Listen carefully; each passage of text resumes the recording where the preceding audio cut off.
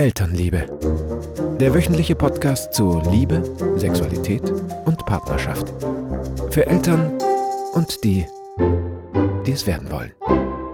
Wie habe ich mir das denn vorzustellen? Wann beginnt denn eigentlich eine Elternschaft? In dem Moment, wo ich vom Arzt das Resultat bekomme? Wie wird das eigentlich psychologisch betrachtet? Damit haben Sie im Grunde genommen den Nagel schon auf den Kopf getroffen. Genau so ist es nämlich. Im Erleben der Frau beginnt es genau in dem Moment. Und das ist auch ein ganz entscheidender Moment, weil schon mit der Information, ich bin schwanger, sofort die ganze Batterie an Fantasien losgetreten wird.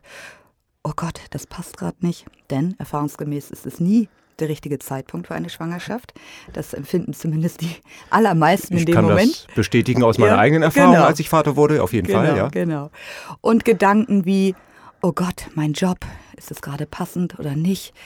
Mutterschaft, wer kümmert sich ums Kind?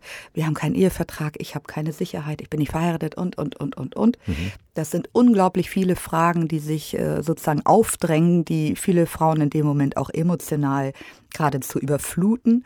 Und das muss man sich insbesondere in der Rolle als Partner vorstellen. Da muss man sich einfühlen, dass mit dieser Emotionalität kommt die Frau auf den Mann zu und eröffnet: Schatz, ich bin schwanger.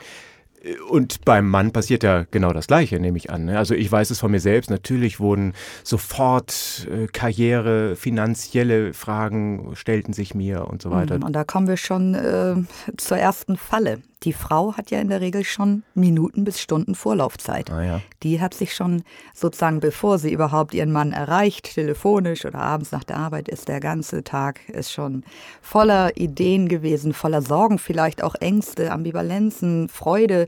Also ein Gefühlscocktail aus so unterschiedlichen Emotionen, die erstmal in der Regel überflutend, überfordernd, auf jeden Fall aufregend sind. Und hat einen Vorlauf von mehreren Stunden, in denen sie sich schon viele, viele Dinge überlegt hat. Und nun kommt der Mann, der erfährt das in der Sekunde. Ja. Und der muss jetzt richtig reagieren. Ja, und das tut er ja meist nicht, ne? In der Regel leider nicht. Die Paare habe ich dann noch 5 Jahre später in der Therapie sitzen. Damals, als ich gesagt habe, ich bin schwanger, hast du ganz enttäuscht geguckt. Ja, verschreckt. Man macht sich das nicht klar. Das sind prägende Lebensereignisse sowieso, aber selbst die Momente, die Eröffnung, das Outing, das sind Momente, die in besonderer Erinnerung bleiben. Die sind belegt, behaftet. Ob es da hirnphysiologische Zusammenhänge gibt, kann ich nicht sagen. Ich kann nur sagen, aus der Praxis immer und immer wieder erfahre ich, dass das bedeutsame Momente waren und insofern die Reaktion des Partners auch als bedeutsam abgespeichert wird. Und das kann man differenzieren in positiv oder negativ.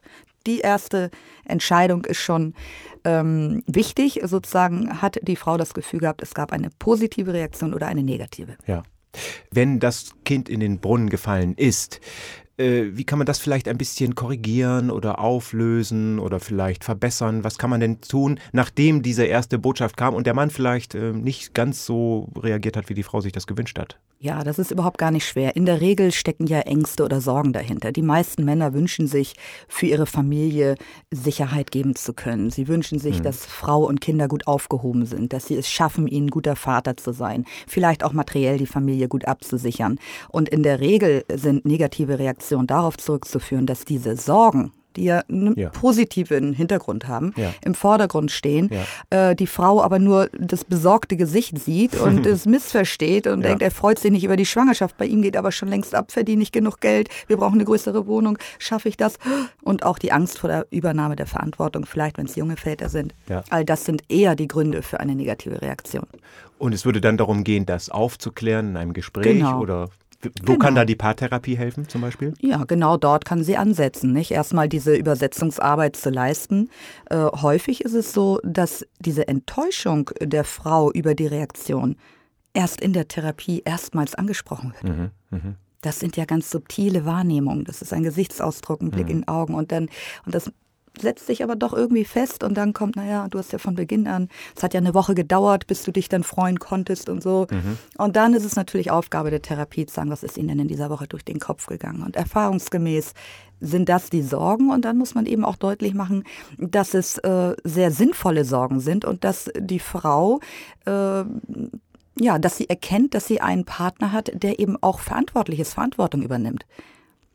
leichtfertig sich zu freuen und so ein Kind als Alles Krönung super. der Liebe zu sehen, das ist auch schön, Ja. es ist auch sehr romantisch, aber es ist eben doch, es hat auch unromantische Aspekte, das Elternsein. Ja. Und ein Mann oder werdender Vater, der erstmal sorgenvoll auch ist, zeigt, dass er Verantwortung übernimmt, dass er die Dinge richtig machen will, dass er ernsthaft daran geht. Und das kann man sozusagen positiv konnotieren. Das nennt man Reframing, ne? Dass man der Frau das selbe Verhalten unter einem anderen Aspekt deutlich macht und sie dann merkt, ich habe einen Mann, auf den kann ich mich verlassen, der übernimmt Verantwortung, der geht ernsthaft daran und dazu gehören eben auch sorgenvolle Gedanken und Ambivalenzen. In der Regel sind die Frauen dann schnell wieder erleichtert und auch vorfreudig, positiv oder, wenn es rückwirkend sozusagen ist, noch im Nachhinein erleichtert. Es ist eine Wiedergutmachung sozusagen, wenn sie erfahren, dass die vermeintlich negative Reaktion am Anfang viel mehr